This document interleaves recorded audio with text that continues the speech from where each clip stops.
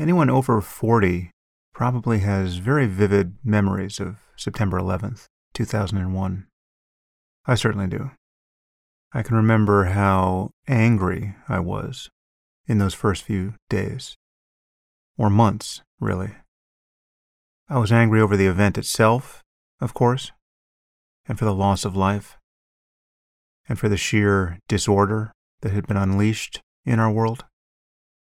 But as the days and weeks and months wore on, I became especially angry over how confused otherwise sane and well-educated people were about the threat we now faced. What I saw all around me was a kind of implosion of moral intelligence, and those who saw our enemy clearly were often driven by their own dogmatic religious beliefs. In my experience, the only people in the U.S. who could be counted upon to understand what we faced were fundamentalist Christians, which gave me very little basis for hope that we would play our cards right. As many will remember, the sky on the East Coast on 9/11 was unusually beautiful. It was a condition that's apparently described as severe clear by pilots. Most of us had never heard that phrase until after it was used on 9/11 to describe the unlimited visibility of that morning. It strikes me as a very apt phrase to describe how I felt on that day, and really ever since, more or less from the moment that the second plane, United Flight 175, crashed into the South Tower of the World Trade Center. From that moment forward, I have been unusually alert to the power of bad ideas. Up until the moment that the second plane hit, it was possible to imagine that what had happened at the North Tower had been an accident. I don't actually remember what I was thinking at the time. In fact, I'm not entirely sure what time I started watching the news coverage that morning, because it was very early on the West Coast. But I remember the difference between understanding that one plane had crashed into the World Trade Center and understanding that two planes had. And that difference is extraordinary.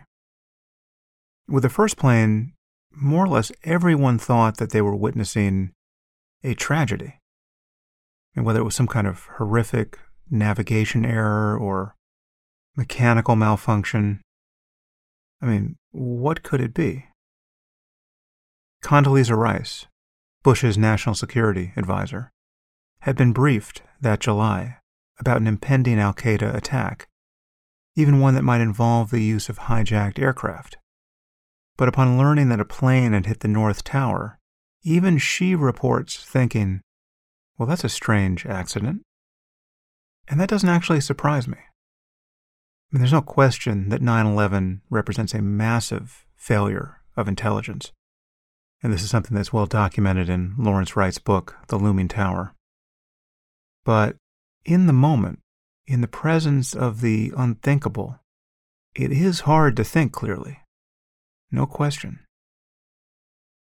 There were 17 minutes between Flight 11 hitting the North Tower and Flight 175 hitting the South. So there were 17 minutes to live with the illusion that we were witnessing a tragic accident and its horrible aftermath. Flight 11 had hit the North Tower between the 93rd and 99th floors. No one outside the building could have known this at the time, but it had destroyed all the stairwells, trapping over 1,000 people above the point of impact. So I believe it's true to say that no one who was above the 92nd floor in the North Tower survived. And in those 17 minutes, many things happened that are very hard to think about, and some seem very hard to understand. First, in the South Tower, many people saw no need to evacuate. In fact, people who did begin evacuating were told to return to their desks. Even in the North Tower, many people who were below the zone of impact felt no urgency to evacuate. They thought the fire department would just put out the fire. And many thought they were being responsible in leaving the stairways clear for the fire crews to ascend. It's just an amazing detail, given what was about to happen. it seems almost no one had an inkling that a fire of that sort could lead to a structural failure, and that the whole tower could collapse. We have testimony from people in the South Tower who gathered at the north-facing windows and watched as papers came billowing out of the North Tower and rained down on Lower Manhattan like confetti. And then suddenly came the recognition that some of the objects that were falling were in fact people. An estimated 50 to 200 people jumped or fell out of the towers before they collapsed. There's the famous falling man image that appeared on September 12th in newspapers all over the world, and then never appeared again. And I believe some news organizations briefly ran videos of people jumping. But then everyone seems to have decided that that was just too much. And it was too much. However, even in some of the more benign videos that just show the towers burning at some distance, you can still hear the crash of people hitting the ground. There's just no getting around it. There is something especially heartbreaking about these jumpers on a day when everything was heartbreaking. So just imagine what it was like to be in the South Tower, witnessing this horror unfold, or standing on the street looking up. It's just an impossible moment that would seem to admit of no further possibility of astonishment, right? And then comes the roar of the engines of Flight 175, traveling at nearly 600 miles an hour. There are several videos of this, and they never cease to be astounding. I mean, the imagery aside, even the sound is astounding. We never hear the sound of a large commercial airliner flying at full speed, up close. That roar of the engine alone told us that something was profoundly wrong with the world. So what changed with the second plane? Well, it proved the intentionality of the act and the suicidality of it, and therefore it established its ideological origins. In fact, it established the truth of what was happening as fully as it would have if you could have heard the hijackers shrieking Allahu Akbar from the cockpit of the plane. With one plane, the same behavior could have been the result of mental illness, right? But not with two, right? The severely mentally ill don't organize in this way. So in that moment, everyone was asking the question, what force on earth could get people to do something like this? And those of us who knew something about the differences among the world's religions didn't have to spend very long searching for an answer. I don't remember how long it took to implicate Al-Qaeda and Osama bin Laden. As I recall, bin Laden said something celebratory but somewhat ambiguous soon thereafter, but didn't take clear credit for 9/11 until around 2005 or 2006. But very soon, I think within 24 hours or 48 hours at most, the fact that we were dealing with Islamic extremists of some sort was established. And then the experience for me was something like a feeling of limitless clarity on a few points, along with an ability to spot the moral confusion of others at what seemed like a very great distance. Of course, this will sound utterly tendentious and even delusional to those of you who disagree with me about the connection between extremist Islam and Islam, or those who imagine that America has no standing to even complain about the events of September 11th, because we've always been the world's worst terrorist state. These are obscenely stupid positions, but they are not straw men. I've argued with these people ever since, the moral relativists and the people who think there's no real connection between any religious ideology and human behavior. The anthropologists and sociologists who have convinced themselves that religion is always a pretext for economics or social status or politics or some other terrestrial variable.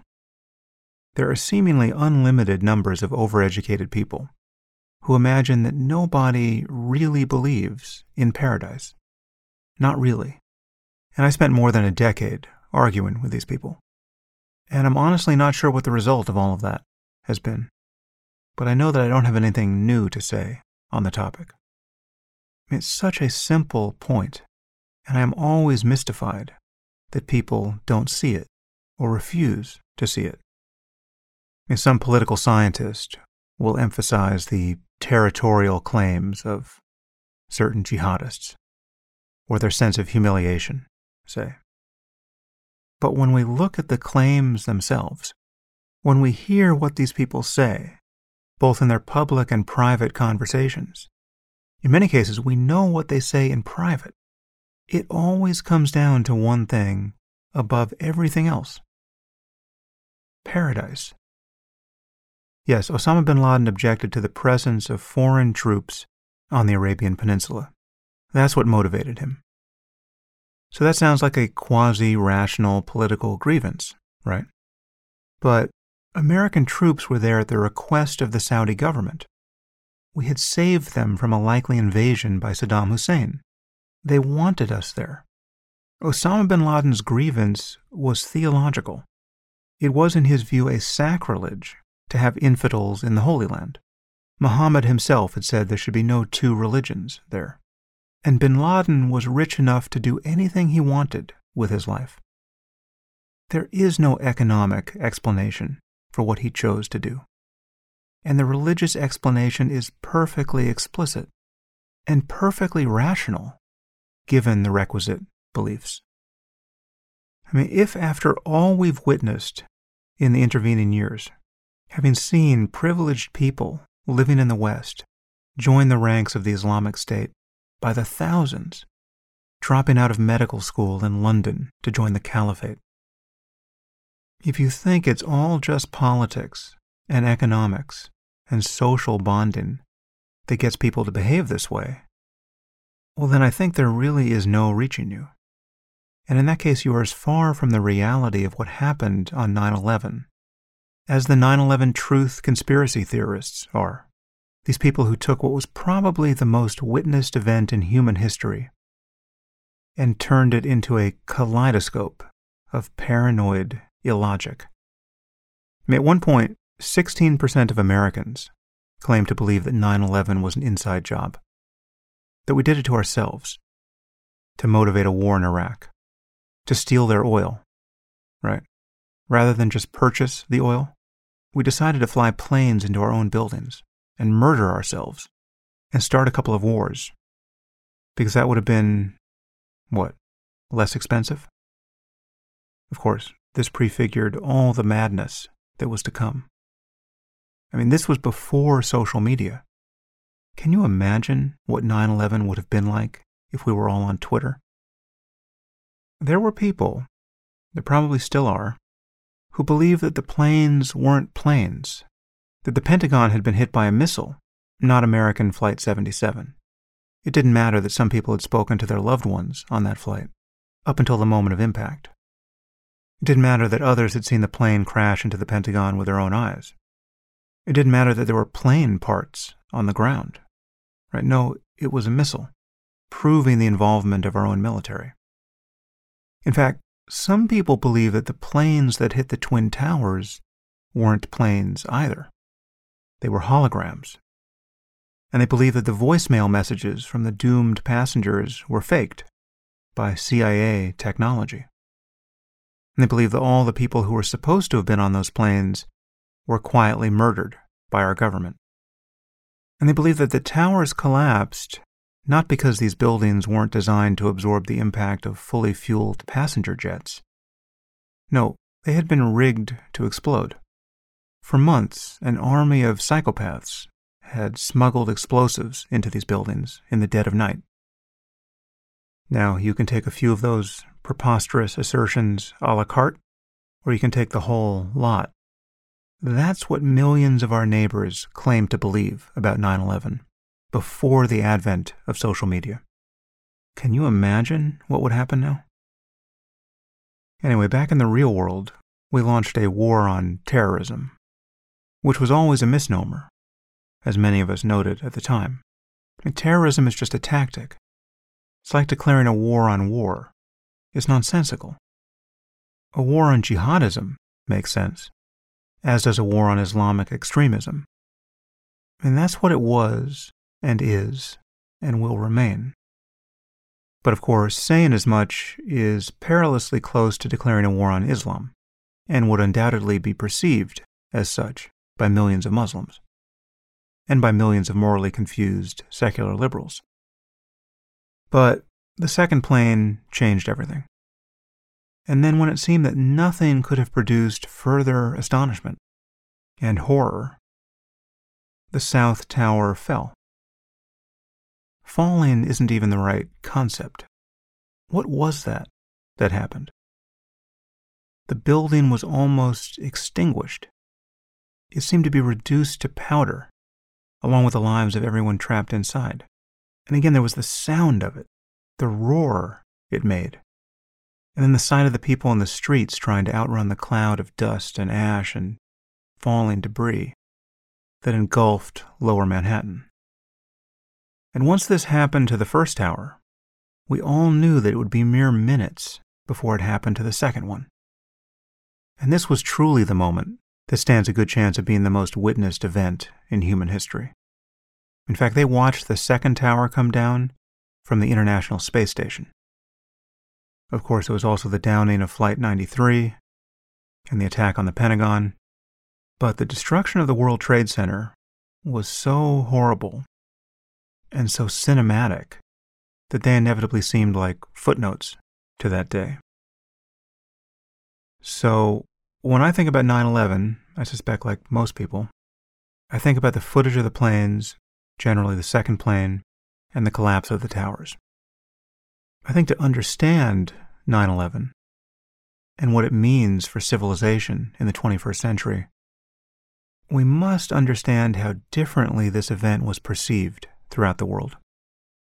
When you consider how little the operation cost, you train 4 pilots on simulators in Florida and California, and you recruit 15 other true believers to help them take control of the airplanes. You purchase 19 box cutters. You hold that up against the sheer scale and spectacle of what happened. Reducing the World Trade Center to dust before the eyes of all humanity, and panicking the world's lone superpower, and distorting its foreign policy and domestic policy for decades, and in a way that totally serves your recruitment interests. That is, until you start getting killed by drones and Navy SEALs. For the better part of a decade, it's hard to know what to compare 9/11 to in terms of the operation's success. It's like if you imagine a minor league baseball game and one of the worst batters comes up to the plate and not only hits a home run, but hits the ball into orbit around the Earth. I mean, just think about what it must have been like to have been Osama bin Laden or Khalid Sheikh Mohammed on 9/11. Has anyone ever so fully realized their aims? When seen from the point of view of Islamic extremists everywhere, not just Osama bin Laden or members of Al-Qaeda, but in the eyes of anyone who celebrated on that day, this was one of the most successful enterprises that could be imagined.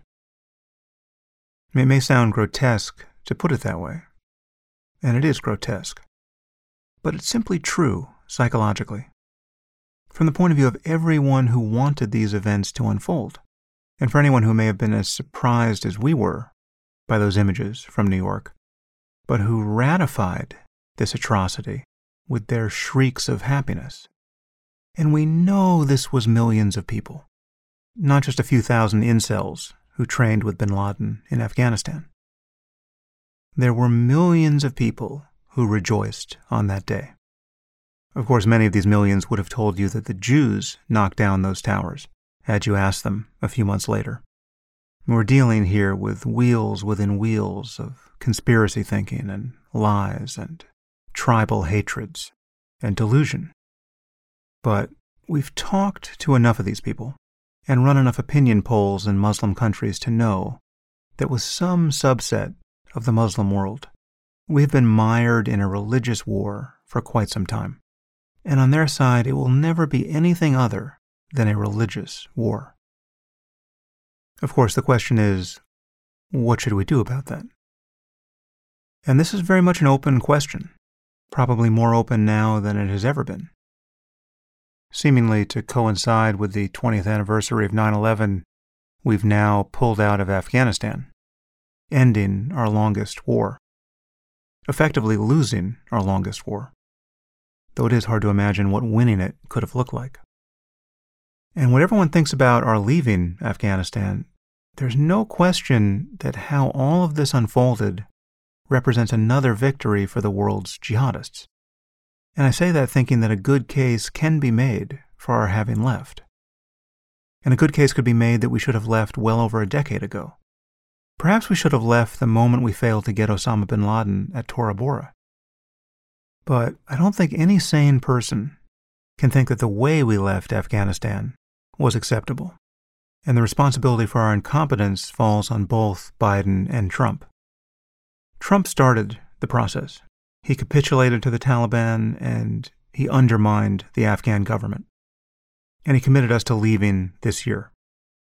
But Biden and his team of ostensible grown-ups implemented this policy about as badly as could have been feared. So I've been extremely critical of Biden, both on this podcast and on Twitter in recent weeks.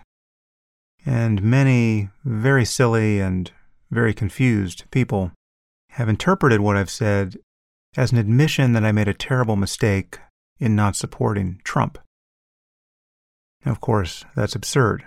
Right? There is no reason to think that Trump would have done a better job withdrawing us from Afghanistan. In fact, his initial moves were part of why it went so badly. He obliged the Afghan government to release 5,000 Taliban fighters from prison. He was planning to bring the Taliban to Camp David. There is absolutely no reason to think he would have done a better job than Biden did. And it's quite reasonable to think that his messaging about the resulting catastrophe would have been worse. Right? I mean, he could have easily said things like, "What's wrong with the Taliban? They've always been very nice to me. I hear some of them like golf. Perhaps we can play around at Trump National Bedminster. It's a wonderful course. And if they do any more terrorism over there, we might just nuke them." Trump was and is a moral lunatic. So, no matter how much I criticize Biden, there is no implication that I think it would have been better to have Trump in charge. Thus far, Biden has taken no responsibility for how needlessly chaotic and disgraceful our exit from Afghanistan has been. And I'm not sure this is a recoverable error. It might be, politically, but should it be? I have no idea. I mean, I'm about as critical of Biden at this point as almost any Trump supporter. I'm just more critical of Trump. And as far as I can tell, that's an entirely coherent position. We just had terrible choices in 2020 for the presidency. Anyway, the question of what America should be doing outside her own borders now seems unusually open. And the signs of our decline as a superpower are becoming pretty startling. I mean, there may be no graceful way to cease to be a superpower. We have military bases in more than 70 countries. That might well be worth rethinking. But there may be no way to recalibrate our sense of responsibility and entitlement, and our sense of being implicated in local conflicts throughout the rest of the world. There may be no way to refocus our attention more and more at home that doesn't come with an intolerable cost in global disorder and ultimately domestic pain. I recently heard Neil Ferguson make a fairly alarming analogy on Barry Weiss's podcast. He said that being moved by slogans like, "We can't be the world's policeman," is a little bit like shouting, "Defund the police," here at home. Which is to say, basically moronic, and in the end, masochistic. And he might be right. If we pull back from the world militarily, we probably won't like what fills the vacuum, which it seems certain will increasingly be China. The Chinese Communist Party will be happy to empower medieval autocratic regimes everywhere with 21st century technology. But with respect to Afghanistan, no matter how despairing or cynical one might be about our misadventure there, it's impossible to say that ceding the country to the rule of the Taliban is a good thing. It simply isn't a good thing. It is a manifest evil. And it seems very likely that we will one day be fighting in that country again, in some form. And perhaps it'll just be the occasional covert operation. But it seems likely that Afghanistan is going to become Shangri-La for jihadists. And what happens in Kandahar probably won't stay there, which paradoxically could make our 20-year engagement in Afghanistan look reasonable in hindsight. Because since 2001, we've managed to keep the problem of jihadism mostly outside of our borders. I think we've lost about 100 people to jihadist attacks within the U.S. since 2001, which, given the possibilities, and given what seemed likely 20 years ago, has to be considered a great success. And surely our disruption of terror networks and the killing of jihadists around the world played a role in that success. And perhaps our time in Afghanistan was an essential part of this. I simply don't know. But we're about to see what the world is like with the Taliban free to remake Afghanistan in their own image. And they get to do that with an immense amount of military equipment that we left behind in our rush for the exit. But it may well be time for us to reckon with the limits of our power. At this point, the whole project of nation building seems doomed. Some countries and cultures may not be ready for democracy. So perhaps we need to rethink how we engage with these societies, particularly in the aftermath of any necessary military action. And there may even be a case to be made for our military engagements being entirely covert. This would raise other problems, the problem of abuses of power and excessive uses of force that we wouldn't and shouldn't support. But advertising our intrusions into Muslim societies has always come with its own costs, given what so many millions of Muslims believe, and given the depths of their religious tribalism. A tribalism, I would point out, that most Christians don't share at this point. Where have been all the protests around the mistreatment of Christians in the Muslim world? Where have been the calls to military adventure to liberate the Christians of the Middle East? Perhaps a few people have rallied to this cause, but nothing like that has happened at scale. This is an asymmetry that is worth noticing. And generally speaking, we need to find a way of protecting open societies everywhere without doing the PR work for the jihadists. And that, as we've learned over the last 20 years, is very difficult to do. However, one thing that we cannot afford to lose is a clear understanding of what we face, which should have been inscribed on our minds permanently 20 years ago, when the second plane hit the World Trade Center. I'm sure that much of what I've just said sounds anachronistic to many of you. Most of you have surely moved on from this issue. The truth is, I've moved on. And the mainstream media has certainly moved on.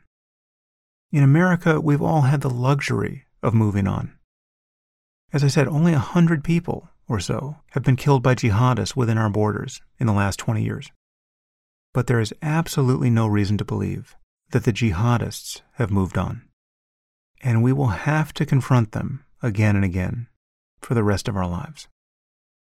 And in doing so, we have to remember that we are not confronting the normal range of human aspirations. These are not people who just want what we want, and we just have to figure out how to play nice and share our toys. These are not rational actors, or rather they're all too rational within the framework of an utterly delusional worldview.